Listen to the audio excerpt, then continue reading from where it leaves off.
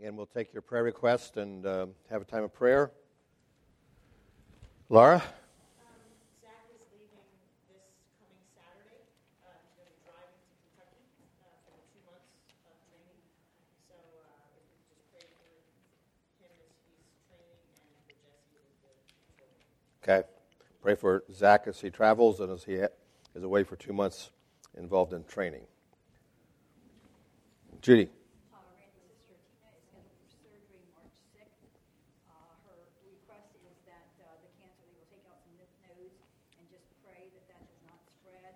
And if it has not, she'll just have to have radiation. If she doesn't, she'll have to have chemo and radiation. Okay. Pray for Randy's sister Tina. Surgery and then on the 6th of March, and then follow-up treatments dependent on the surgery. Beverly? I just want to thank everybody for prayers and cards and all that we've received with my brother's passing. The Lord has been very close and very calming and comforting to all of us. Thank you all. Okay. Thank you again for praying for Beverly and us, and again, extending yourself through cards and etc. John? Well, in addition to our mothers, and Penny's mother had a couple of falls. Now, thankfully, nothing was broken. It was the standard procedure for where she lives now. I'd also like prayers for the United States Navy. I say that because of what they have to face around the world right now and what they might have to face around the corner. Okay. Pray for Penny. Pray for John and Penny's moms, and especially Penny's mom's recent falls. And just in general, pray for our military and our whole worldwide political scene. Okay, I have down here, continue to pray for Christina Maiosi's dad.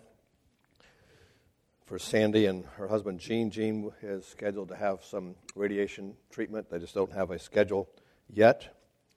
We're grateful to see Marcy here today. And Ron had surgery a few days ago. I was out of town. I did not check with him, but I expected to see him today. So I don't know if Ron's having difficulties after the surgery or not, but pray for Ron Shivers. He may just be away visiting, but I don't know. Okay, let's talk to God. Father, thank you that you are a gracious God and a caring God. Thank you that you know our heart's desires. I'm sure there are some here every week that have concerns, burdens in their heart that they don't even know how to express, how to share with them publicly, but they are depending on you for strength and grace and mercy to get through this particular day or this particular week before them.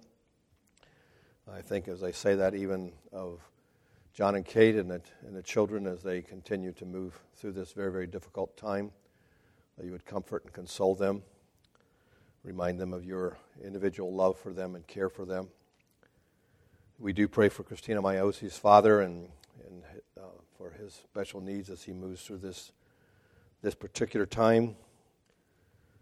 For Zach as he travels and then as he is involved in this training, that you will watch over him, keep his family here safe and secure. We pray for Tina, that you would just enable her to face these days between now and the surgery calmly and expecting you to work in her heart and life in a very special way during these difficult times. We pray that they will be very successful in their surgery and that they will then be able only to follow up with the radiation treatments. Pray for Gene as he also is waiting the scheduling of the radiation treatments, and pray for Gene and Sandy for their strength as they get back and forth from the appointments and move through this particular time. We thank you for the privilege of praying for those that are here in our class. We continue to pray for Penny and for her very special physical needs, for John and Penny and for their moms, and we thank you for their burden and their care and concern for their mothers. We just thank you for that. And we pray, Father, for our world. We know that the Scripture promises us wars and rumors of wars. and we know that that is to come. But we know also that there are people that have loved ones that are serving in the military actively right now, that you would just be pleased to watch over them. Pray for believers in the services that they would have strength and courage to speak up for their faith, speak up for their relationship with Christ, that we would see others coming out of their darkness into your marvelous light. Thank you again for your word and for the truth of it. In Jesus' name, amen.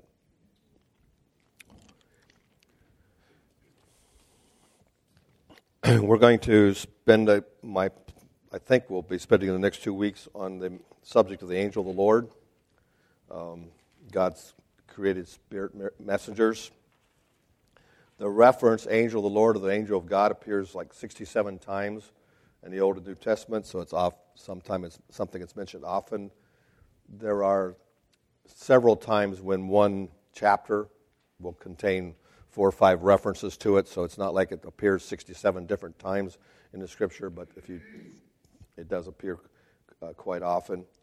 Interestingly enough, this subject is the angel of the Lord is covered under Christology, and it's also covered under angelology, which is what we're studying under right now. Technically, it probably really belongs more under Christology, since we're really saying that it's a Christophany, that it's a pre-incarnate appearance of Christ in physical form prior to his actually taking on flesh, as we know it in the Gospels.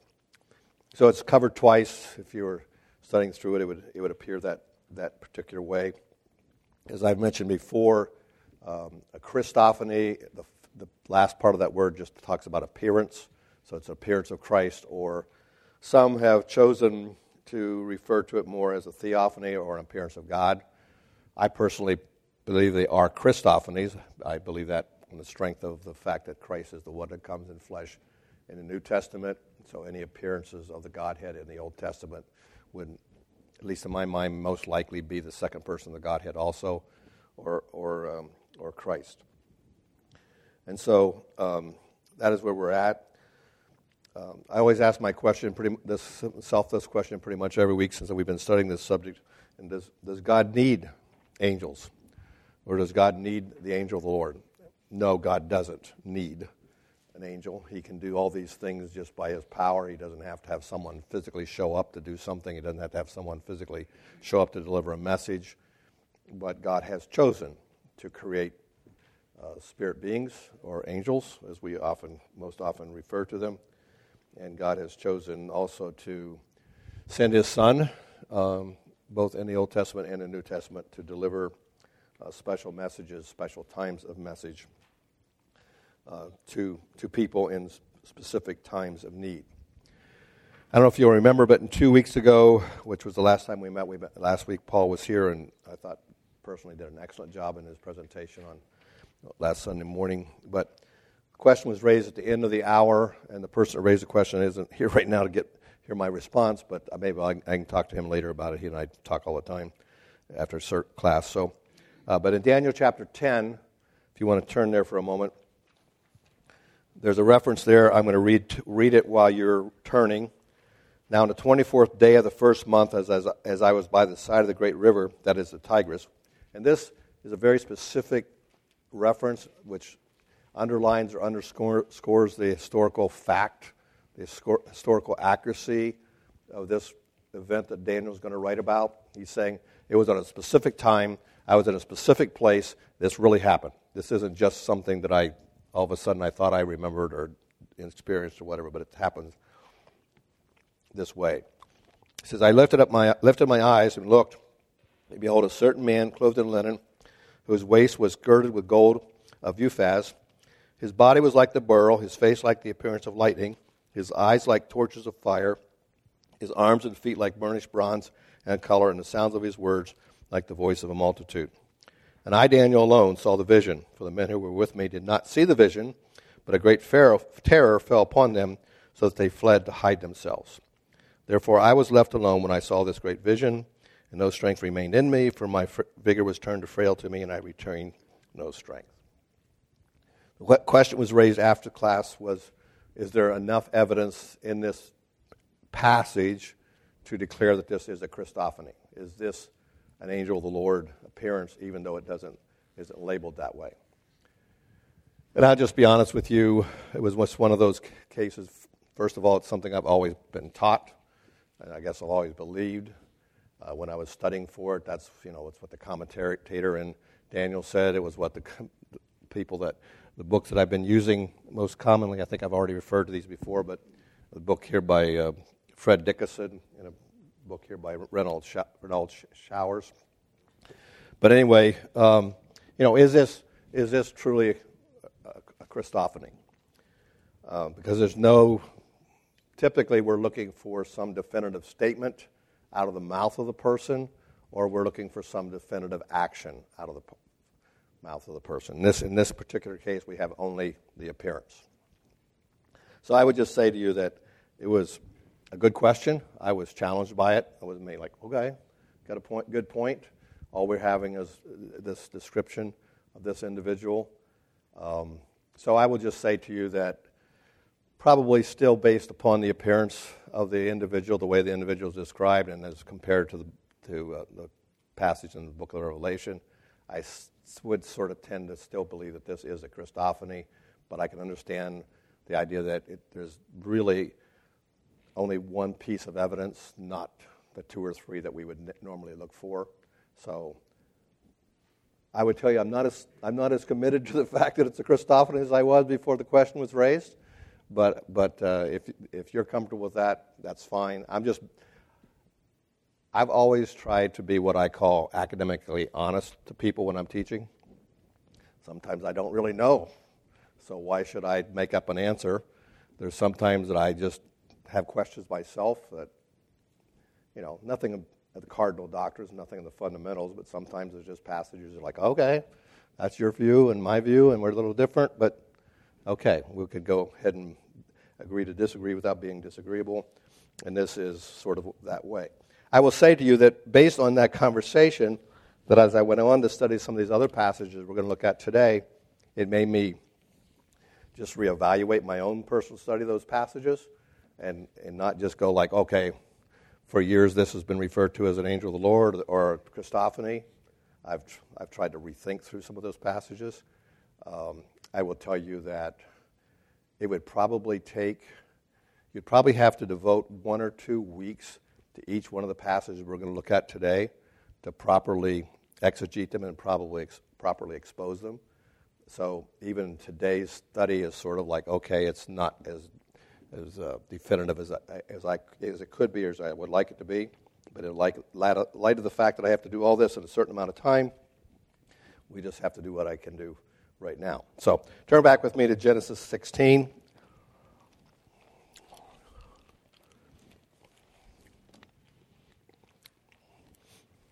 So I appreciate your questions. I appreciate your input. I know sometimes in class trying to get through material, it may not seem like I'm open to that, but I am. Sometimes I try to control input to be able to keep going. Sometimes it seems like the input would take over the class, and that's difficult to continue accomplishing what you accomplish also. So we've got both of those things happening. This is the story here of Hagar in her first experience being sent out into the wilderness.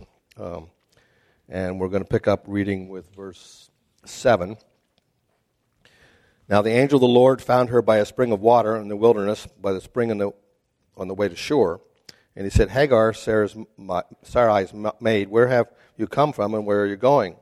She said, I am fleeing from the presence of my mistress Sarai. The angel of the Lord said to her, return to your mistress and submit yourselves under her hand.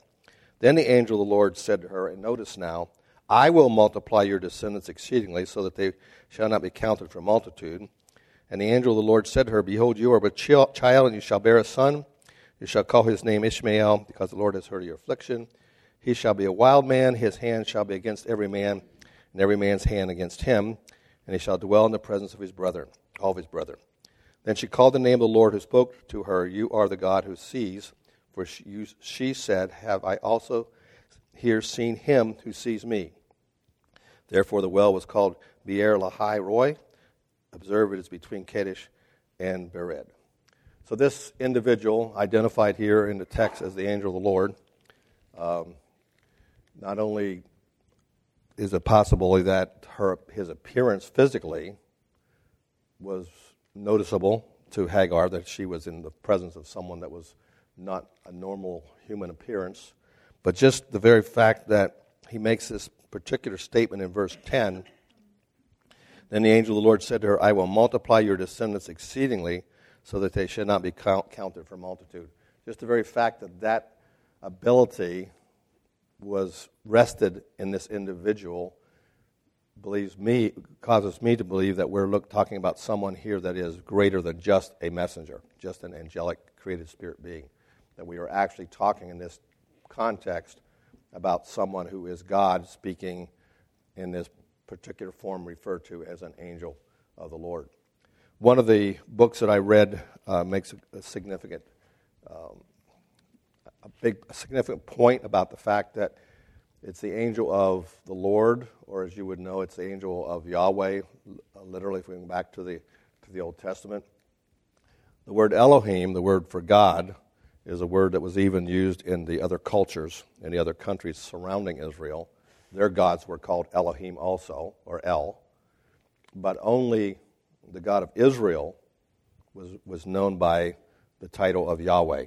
And so the very fact that this is the title, we will see in our study that angel of the Lord and angel of God seem to be interchangeable at times, but for the most part, it's a emphasis upon the angel of the Lord or the angel of Yahweh, or some of us that are older, maybe you may think hearing angel of Jehovah. But so the one author made a really big deal of it, made me really think about it, the fact that this is a personal messenger from God to his covenant people, because the idea of the word that is behind the word that we have here all caps in our English Bible is the word Yahweh in the Hebrew language. So the angel of the Lord is a very special and specific messenger that God is using to communicate with his people, Israel. Now, of course, here's Hagar, and basically just based on her relationship with Abraham. Sandy?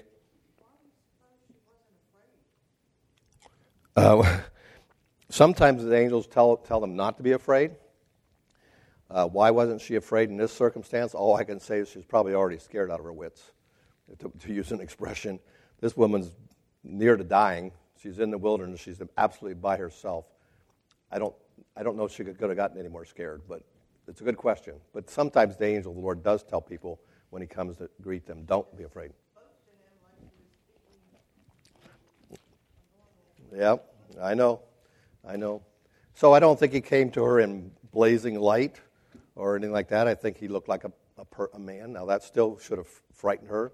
She's out there in the wilderness by herself. She has no defense. But Scripture, evidently in this particular situation, her response was not important. Well, how she felt or what she thought wasn't important. That wasn't the important part of the text that we're recorded. Okay, so there is here, I think, more evidence that this individual is in fact God, just appearing, Christophany. At the end, also, Hagar draws the conclusion that she's been in the presence of God, the God who sees. Okay, she understands that what he's telling her and what the prophetic statement he makes about her son and the nations that are to come out of the loins of her son are more than just an ordinary man or even just some type of a created spirit being, that she in fact is in the presence of God himself. So, next passage we have in Genesis is also related to Hagar, and is in Genesis 21.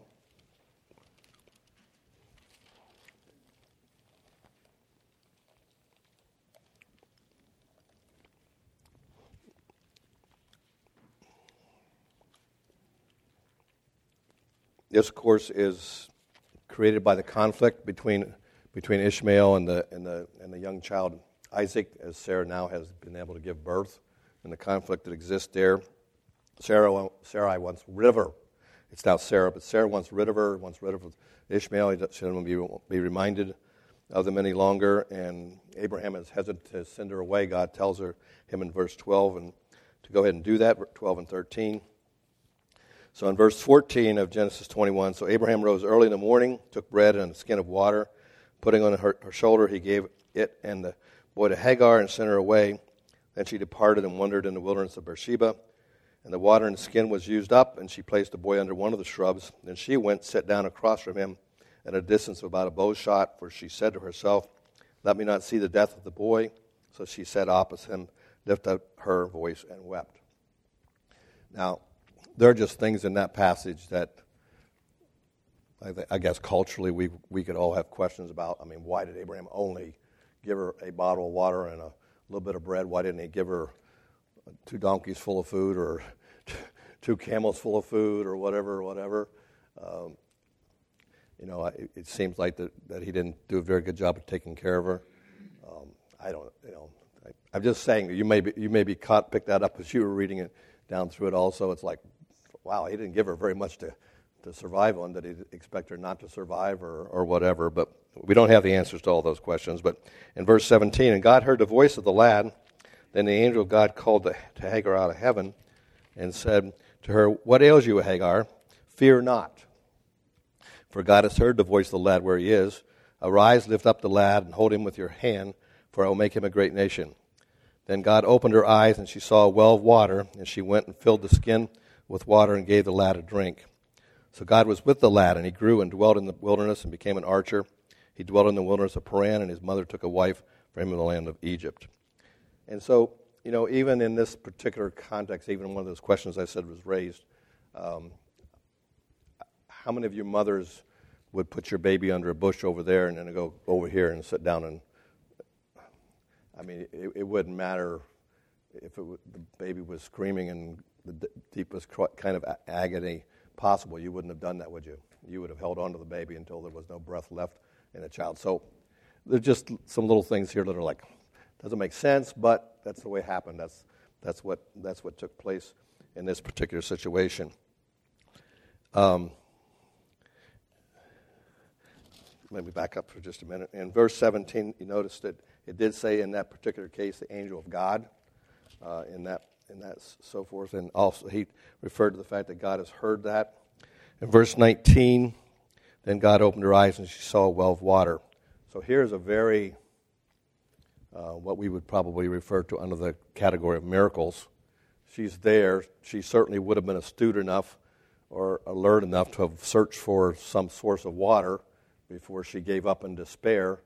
And so where there was no water, there now is water, which could only come from the hand of God. It couldn't have come from just, not that God couldn't have worked through a normal angel, but in this particular case, it appears to be directly linked to the person who's here talking to Hagar, that this well appears. Amos? Sounds to me like that sort of answers the question you was asked a while ago. With the water, you said about why didn't he give him more water? Well, there's probably a reason behind that right here. Yeah. From God's vantage point, yes, definitely.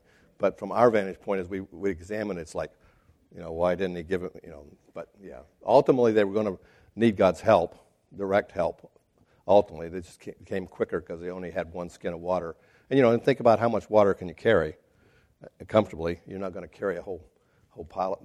One lady is not going to carry a whole bunch of water out into the wilderness, no matter how used she is to manual labor or whatever. But so yeah, it's all part of what God's doing. Yes, ma'am. Are we talking about Ishmael in this? Yes. So he would have been about 14. Yes, he was a teenager by this point. And did you notice whose voice that God heard? The voice of the lad. So that was interesting, too, as you study through the text. Instead of it being Hagar in this particular case that God's responding to, he actually is responding, it said, to the voice of the lad.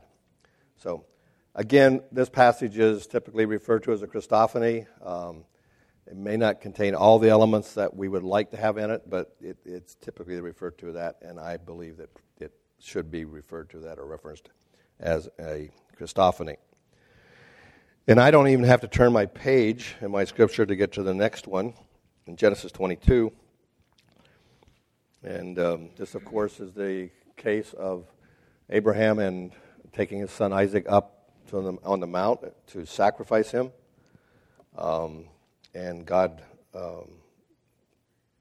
going to provide for that sacrifice in this particular case. And in verse 11, but the angel of the Lord called to him from heaven and said, Abraham, Abraham. And he said, here I am.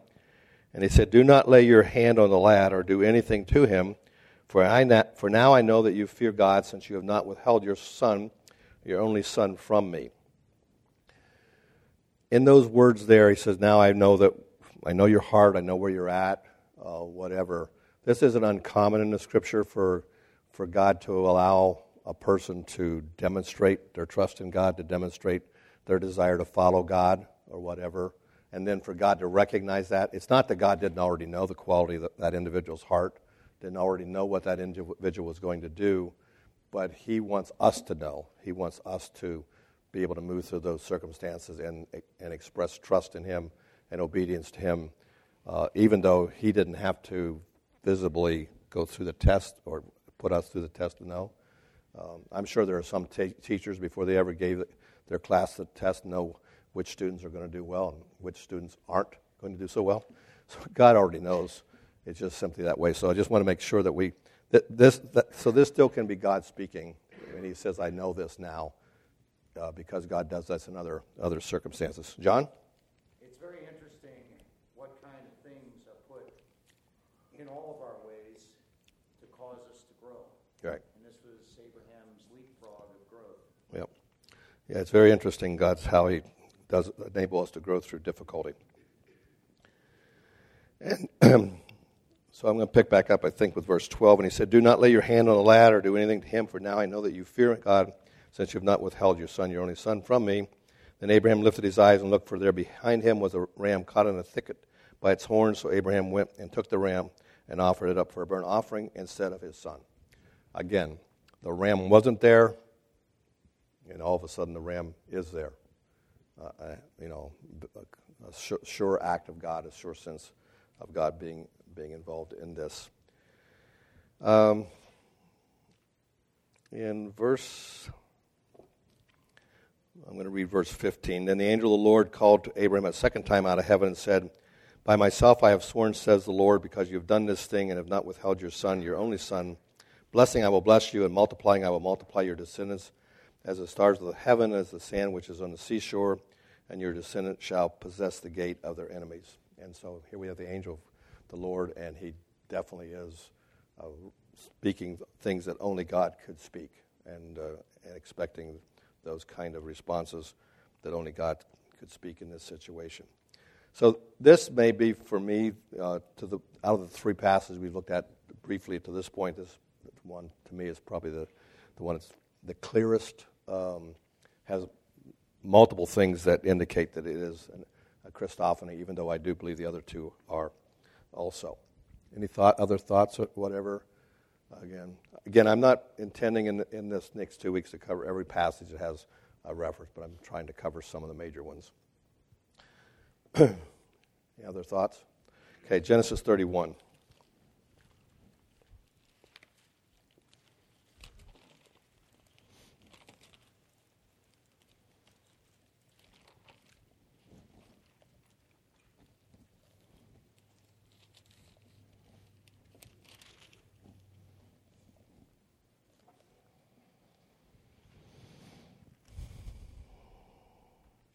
And in verse 11 of Genesis 31, it says, that the angel of God spoke to me in a dream, saying, Jacob, and I said, here am I. Here I am. And he said, lift your eyes now and see all the rams which leap on the flocks are streaked, speckled, and gray spotted, and so forth. But in a couple lines more down, it says, I am the God of Bethel, where you anointed the pillar and where you made a vow to me. Now arise, get out of this land, and return to the land of your family. So he not only referred to as an angel of God, but then identifies himself as being God himself. And the God of Bethel. Bethel is simply a word that means the house of God. Beth being the house, and the last part, Ethel, El being of God. So Genesis 31 also has references to a Christophany. And then over to Exodus chapter 2.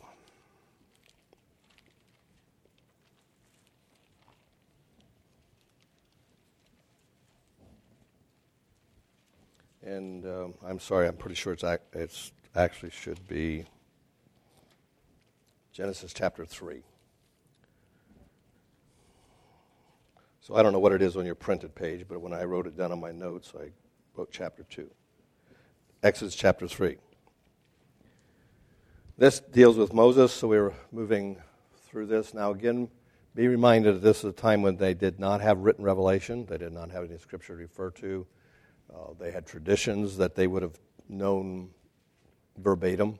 They would have been taught things about their heritage, about their genealogy, about the expectations of God on them. They would have been taught those things from a childhood. They would have just been drilled into them. So they would have had those things, but they didn't have written revelation. I don't know about you, but I'm getting to the point where I need the written revelation more and more, because some of the things I used to know could quote to you from memory. I can't quote there anymore, so I need the written revelation more and more. So I appreciate the written revelation more and more, because I can't depend on what somebody else said or what else I've heard. I have to come back here and remind myself from the Scripture itself. But here in Exodus chapter 3, now Moses was tending the flock of Jethro, his father-in-law, the priest of Midian, and he led the flock to the back of the desert and came to Horeb, the mountain of God. And the angel of the Lord appeared to him in a flame of fire from the midst of a bush. So he looked, and behold, the bush was burning with fire, but the bush was not consumed. Then Moses said, I will now turn aside and see this great sight, why the bush does not burn.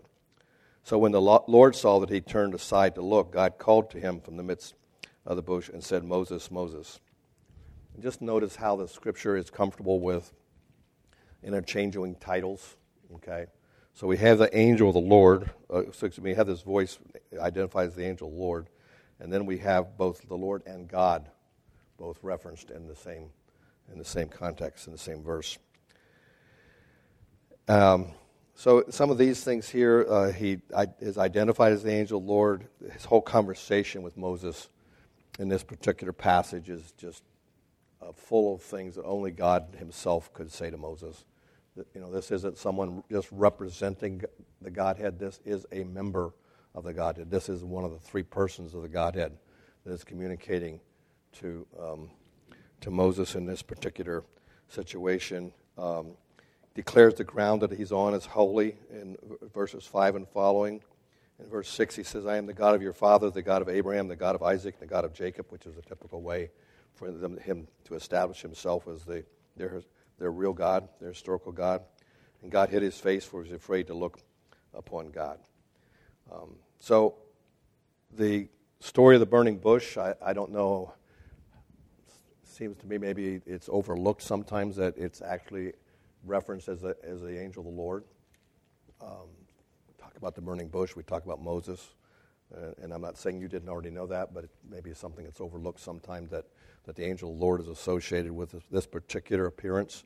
So here we have appearance, we have a bush that's burning but not burning, burning but not being consumed. We have a title given to him as the angel of the Lord. We have all this conversation and all the promises that are going to take place here between God and the people of Israel as Moses returns as his representative. So again, a very powerful passage indicating that we just have something here that's more than just either a man. Obviously, it's not just a man talking to Moses, and obviously even more than just another created being. And then on to Exodus 14.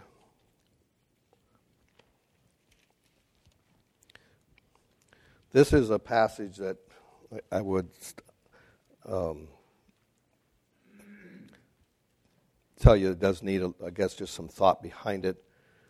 It is another reference to the angel of God.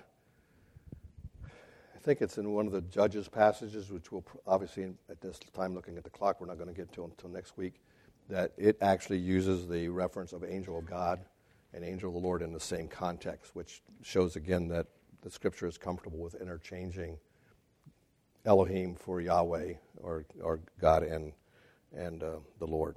But here in Exodus 14:19, and the angel of God who went before the camp of Israel moved and went behind them, And the pillar of cloud went before them and stood behind them. So it came between the camp of the Egyptians and the camp of Israel. Thus it was a cloud and darkness to the one, and it gave light by night to the other, so that the one did not come near the other all that night. So the cloud and the fire that become common in our thoughts about God leading the people of Israel through the wilderness here are identified as the angel of God. Turn with me to 1 Corinthians 10 for just a moment. This is not like a conclusive passage, but it's something to lend to our thoughts about this particular passage.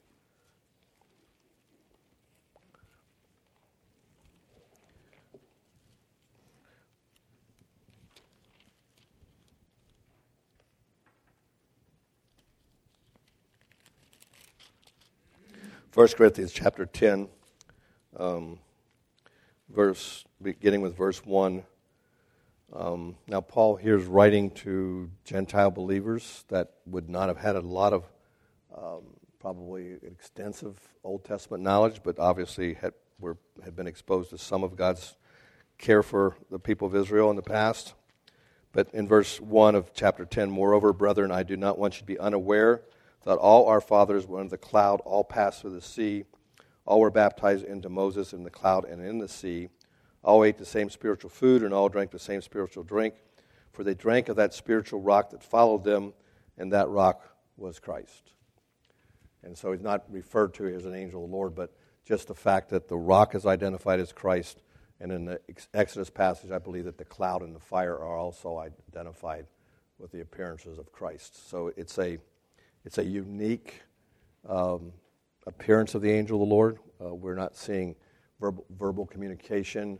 We're just seeing it identified in Scripture as being indeed the angel of the Lord himself. So I wrote down in my notes just an unusual reference to what I think could be referred to as the angel of the Lord in this particular. I mean, he is identified as the angel of God in the Exodus 19 passage, but the cloud by day and the fire by night, and also the idea of the rock also being a reference to Christ, that all this is it's just sort of amazing. I mean, that whole, I don't want to get off the subject, but that whole wilderness wandering experience from the Scripture, the tabernacle, the way God designed the tabernacle and had it constructed, all the types that are in the tabernacle, all the things that we see that are true about Christ that are presented in the tabernacle, the whole idea of like the fence that separated the congregation from the tabernacle and everything, just the colors that are used in the tabernacle,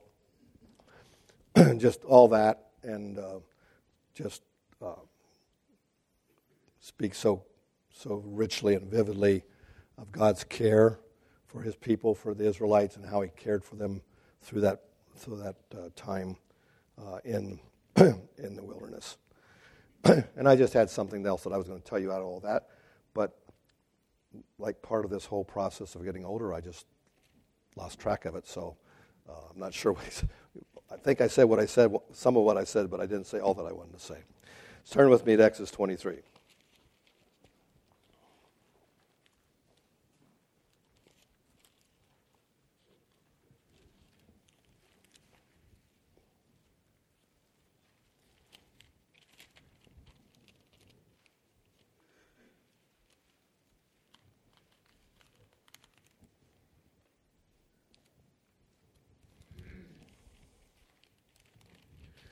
Exodus 23 and verses 20. Before I send an angel before you to keep you in the way and to bring you into a place which I have prepared, beware of him and obey his voice. Do not provoke him, for he will not pardon your transgressions. For my name is in him. But if you indeed obey his voice and do all that I speak, then I will be an enemy to your enemies and an adversary to your adversaries. For my angel will go before you and bring you into the Amorites and Hittites and the Perizzites and the Canaanites and the Hivites and the Jebusites, and I will cut them off. You shall not bow down to their gods, nor serve them, nor do it according to their works, but you shall utterly overthrow them and completely break down their secret pillars. So here God's speaking about sending this angel that's going to go before them, keep them in the way, Again, you take that back to the Exodus 19 passage, which we just looked at, and the whole way God cared for his people through all those things during the wilderness. But notice, again, the one thing that's interesting out of this passage about this angel is there in verse 21, beware of him and obey his voice. Do not provoke him, for he will not pardon your transgressions, for my name is in him. So this angel that God is sending before the people of Israel, he is able to forgive their transgressions. But what the warning is, don't sin deliberately. That's not acceptable. Don't sin just to, as the New Testament talks about, don't sin just so grace can abound. And so the idea here is this angel that's being sent before them is able to forgive transgression, and the only ones that can forgive transgression are, in fact, the members of the Godhead. So it is a reference to this angel having only only qualities that only God could have. We won't turn there because we don't have time to even begin, but the next passage we're going to look at is Numbers 22. It may be one of the more familiar passages about the angel of the Lord. Anybody lick your fingers and hurry up and turn it. But what's Genesis? What's Numbers 22 talking about? Anybody? Huh? Balaam. Yep, Balaam. And who could see the angel of the Lord? The donkey could see it to begin with, and then finally, Balaam was able to see it also. But so one of those passages, like I said, is probably one of the more well-known passages associated with the angel of the Lord, and we will pick up there next week. Okay, let's pray. Thank you for just giving us your word, letting us have this written revelation. We thank you for the way that you faithfully communicated to and led and provided for your people on all these times and all these years past. We thank you for the way you sustain us even today and carrying us. It may not be as dramatic all the time or even recognizable sometimes, but we know that you are caring for us in an intimate way, in a very careful way, a way that cares for even the tiniest detail of our lives. And we thank you for that care. We thank you for that love. And we thank you for these created spirit beings that do minister to those that are the heirs of salvation. In Jesus' name, amen.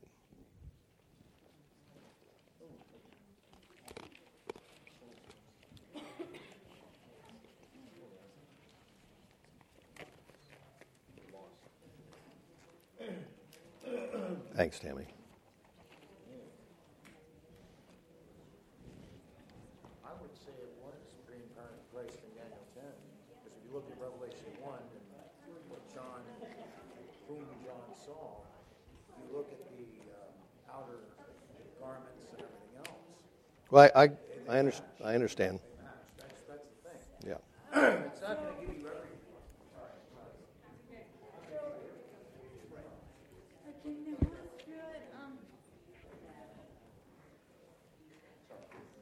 Forgive your trespasses then, or?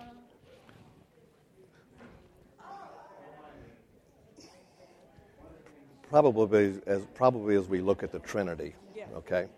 It probably is God the Father that is doing the actual forgiving sins. Yeah. It's based upon the finished work of Christ. Yeah, right. And then the Holy Spirit, He's the one that brings it to our lives and applies it to our lives. Okay. So I guess technically or specifically speaking, I would tell you that the Holy Spirit probably isn't probably shown in Scripture to be a forgiver of sins, Yeah.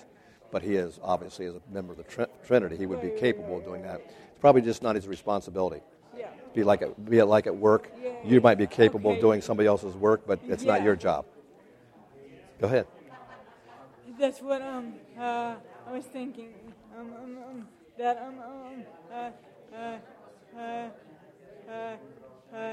It is through him that Christ forgives your sins. Right. Yep. Okay. Yeah, they're all involved. They Yeah. all have the responsibility. Okay, yeah, Yep. okay. Yep.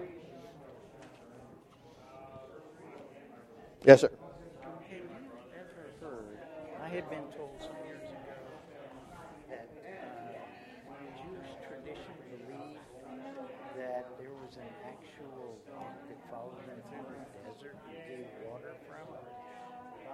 I had never heard that before, and I thought, that's not the scripture until today. I think there was a literal physical rock that was following him. I think the rock that Moses struck and he should have spoken to, Right. I think that rock actually, just like I think there was an actual pillar of fire, actual cloud that was there, I think the rock was there too.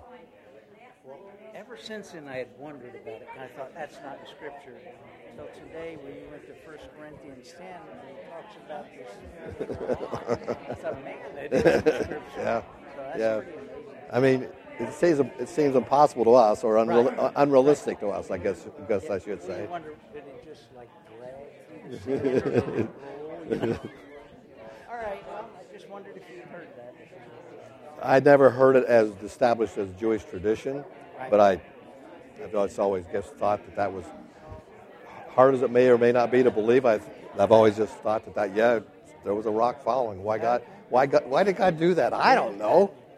Just to believe the impossible. Yeah, I guess. Okay. Yep, you're welcome.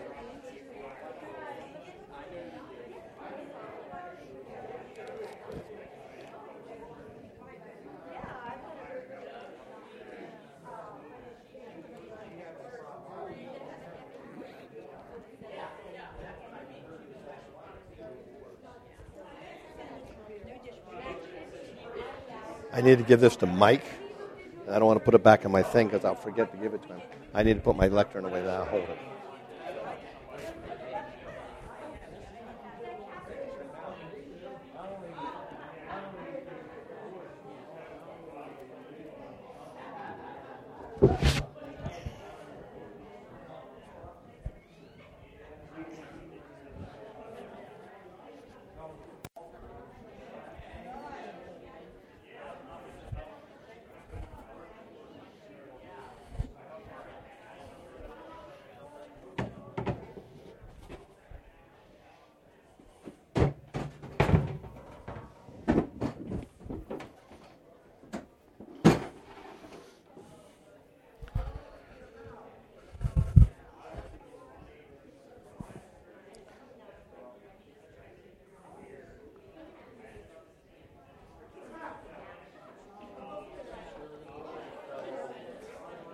Thank you, sir.